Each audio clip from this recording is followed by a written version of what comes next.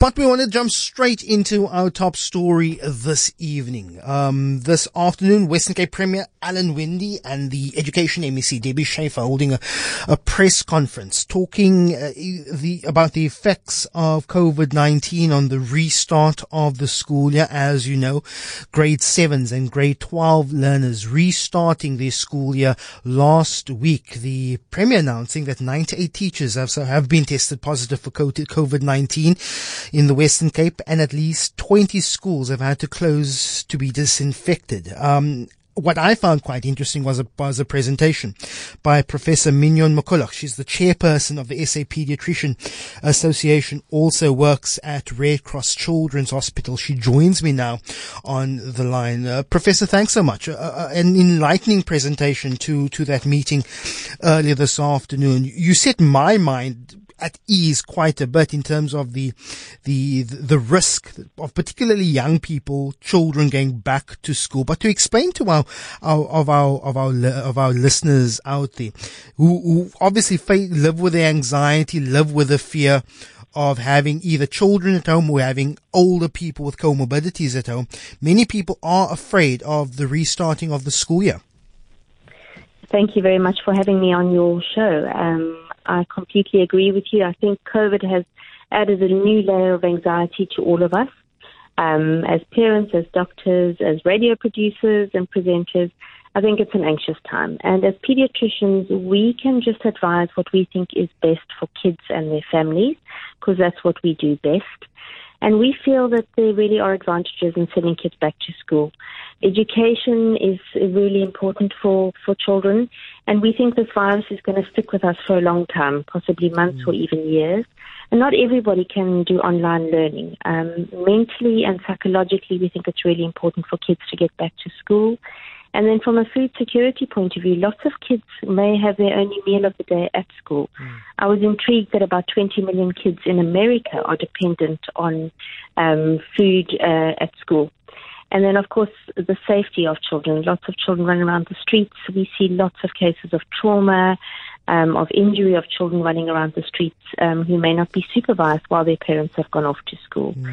And so we know from the studies that have been done that children seem to acquire it less and transmit this virus less because the viral load, that's the amount of virus in your body, seems to be less in children than it is in adults. And so I can understand parents feeling really anxious about this, but we're saying, in terms of taking your child to the shopping center with you, maybe that's more dangerous than actually sending your child to school in a controlled environment. And when we say controlled, we say you need to have the basics. Kids must wear their masks. They must have hand cleaning, either washing soap and water or alcohol sanitizing, and you need to have some social distancing. That's really important. And WHO, the World Health Organization, has also said that as communities, we need to look at some smart thinking. So do you stagger your school break time so not all the kids are running around the playground at the same time? Do you start them at different times? Do you possibly get the parents to come in and help clean the school desk at the beginning of the day and at the end of the day? And do we also do things that decrease children's anxiety? So some smart schools I've watched this week have done play acting where their teachers act as students, and they actually show them on little WhatsApp videos what the kids can expect. Coming to school, having their temperature checked, washing their hands, sitting in desks that are a little bit further removed than what they're used to. And so just trying to reduce the anxiety that children might be expecting. Of course, many people are concerned of the transmission from children to the older people that live in their homes, many of them with comorbidities like hypertension and diabetes, and particularly in our working class neighborhoods, where if you're coming from living in a tenement block somewhere in Nova Park or Lavender Hill, it's very difficult to social distance and to keep space there. Isn't there the concern that children may pick up the virus, have a very low viral load, but come home and infect, the older people in their family? Yeah, that's a very good question. And from the studies that we've seen around the world, there are actually very few children with very serious conditions. most of the adults who are getting it from other adults in their communities.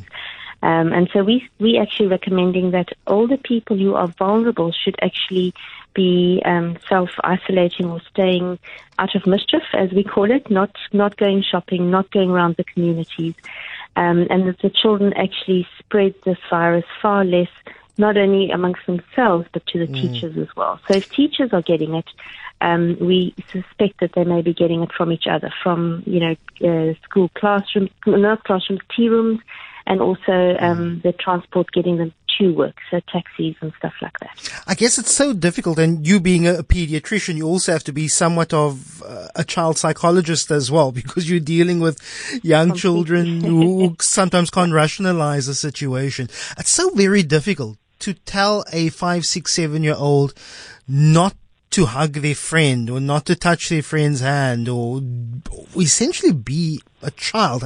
Isn't that going to be probably one of the more difficult tasks of teachers, of non-teaching staff at schools, and for parents to try and draw in that message?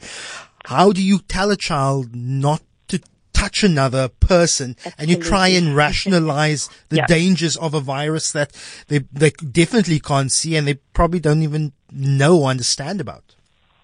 So this is where, as parents and as teachers and as pediatricians or GPs, we actually have to do some age-appropriate education. You can play games. Children are great copycats. So if they see an adult wearing a funky colored face mask, they're going to want to do exactly the same. And if they see all their friends in the classroom doing that, they're going to want to follow and copy and do exactly what they're doing. So, but we do completely agree there is a lot of anxiety. And so talking about this, telling stories about Sipho or Johnny or Annie and how they relate to this. So there are some educational guides that are online that people can access, but it's also about talking about these problems, not just in the classroom, but also at home, explaining why it's important that everybody wears face masks, keep their hands clean, so do a family hand washing ceremony when you all get home, so you all do it together.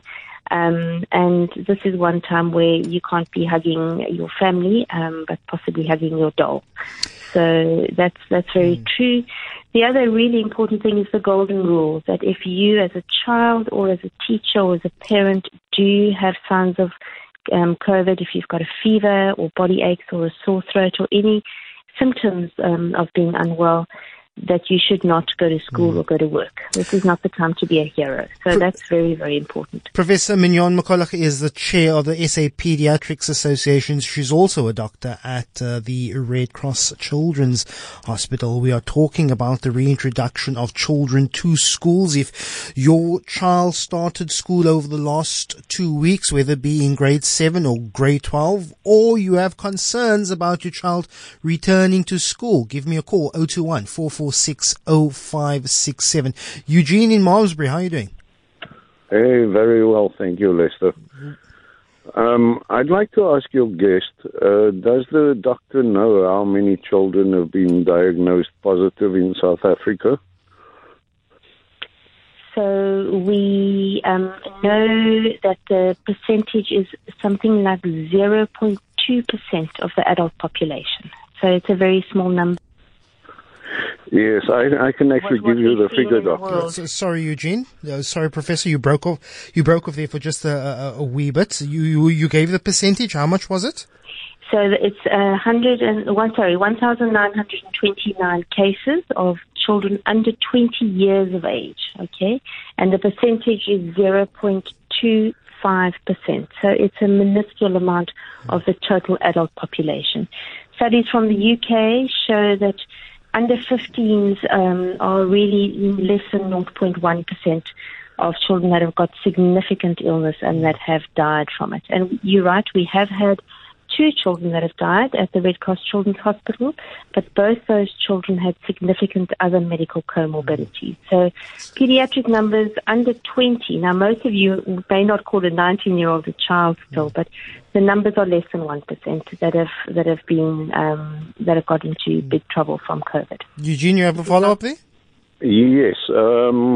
In South Africa, as of 2 weeks ago, Friday, tomorrow, 2 weeks ago, we had 850 children under the age of 12 that were COVID positive. And if we think in South Africa, the small percentage of people that are getting tested, I don't think you're getting to a 0.2%. If we've tested 1,000 or 2,000 or 10,000 children, 800 is a serious lot. Eugene there, Malmesbury. Another question that's come through is a question of children showing symptoms, and this we as humans we only really worried about things that we can see and things that we are cognizant about. Talking about asymptomatic children, is that a possibility at all, Professor?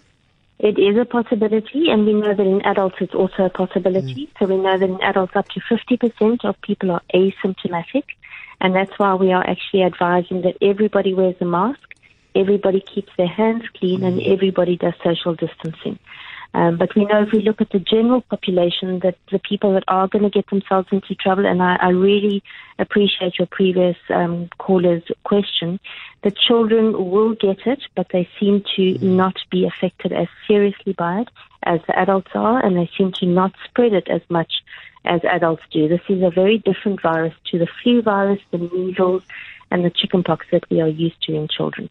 And we're learning this from the studies in China, in the UK, and in America. So I'm with you with anxiety. As pediatricians, we are always very anxious for the kids that we look after, but children seem to be affected less.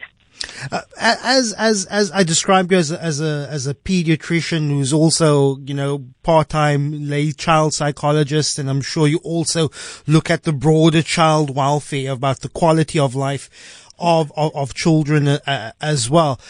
Is the risk of infection worth the loss of school, perhaps the loss of that daily? Of course, children need to eat every single day and as much as possible. But do the pros outweigh the cons of sending children back to school? And I think you've hit the nail on the head. If this virus is going to be with us for another 6 months or another year, keeping children out of full-time education for another year is really going to be impossible. Not everybody is fortunate enough to learn online. And all the other mental, psychological issues that go with education, as well as we've mentioned, the food security and the safety. So we actually approving of the staggered approach. So not everybody is rushing back to school at the same time. We're saying with the evidence we've got, let's see how things pan out as we actually introduce cleaning of schools and social distancing at school. And I think the fact that we've gone for year 7 and year 12 is really a very wise move. And slowly reintroduce and see what happens to these children. But our hospital is not full of, loads of children with COVID, unlike the adult hospitals in the Western Cape. A message that just come through and it touches and hits home with many people. It says, Lester, I am a single mother. I have a 3-year-old. Whenever I have to go to the store, I have to take the child with me. The child won't wear a mask, this mother says. What risk is there for children who are either too fidgety or aren't used to wearing PPE equipment, particularly masks? I know that when I go out with my 2-year-old, she refuses point blank. Yeah, I really sympathize with that, Mom. It is very hard for kids under 5 to be wearing a mask all the time. And as we said, the younger the kids, they seem to even spread the virus even less. So for the younger kids, the kids under 5, I don't think it's practical for them to be wearing masks all the time. If the parents do, as I said, they sometimes will copycat, but we know that those children seem to spread less of the virus than the older kids. So the children we're talking about are the sort of 6 to 16-year-olds. The early childhood children and the babies we know can't be wearing masks. And so I really sympathize with that, Mom. But just keeping hands washed and just trying as best as you can. We know that we haven't seen very many children of this age being admitted with serious conditions. What would be more advisable? A visor, a see-through visor, or a face mask? I see many people using the visor as a substitute for the face mask. Is that correct? I really wish the evidence would show that the visors are better. I keep looking for articles, and at the moment it still shows that the face masks are better because it contains all the little droplets that come out of your mouth and nose. The visor is excellent for big droplets that you may spit out of your mouth into somebody's eyes, but unfortunately doesn't actually stop the spread from your mouth into somebody else's nose and mouth. So sadly for now, the masks definitely carry the advantage over the visors. And the other problem is, what do you do with the visor when you take it off and it's got all the droplets on the inside or on the outside of it? How do you keep it clean? So we keep looking. We're constantly looking at various articles and papers and research, but at the moment, if you were to compare them, masks, I'm afraid, carry the advantage.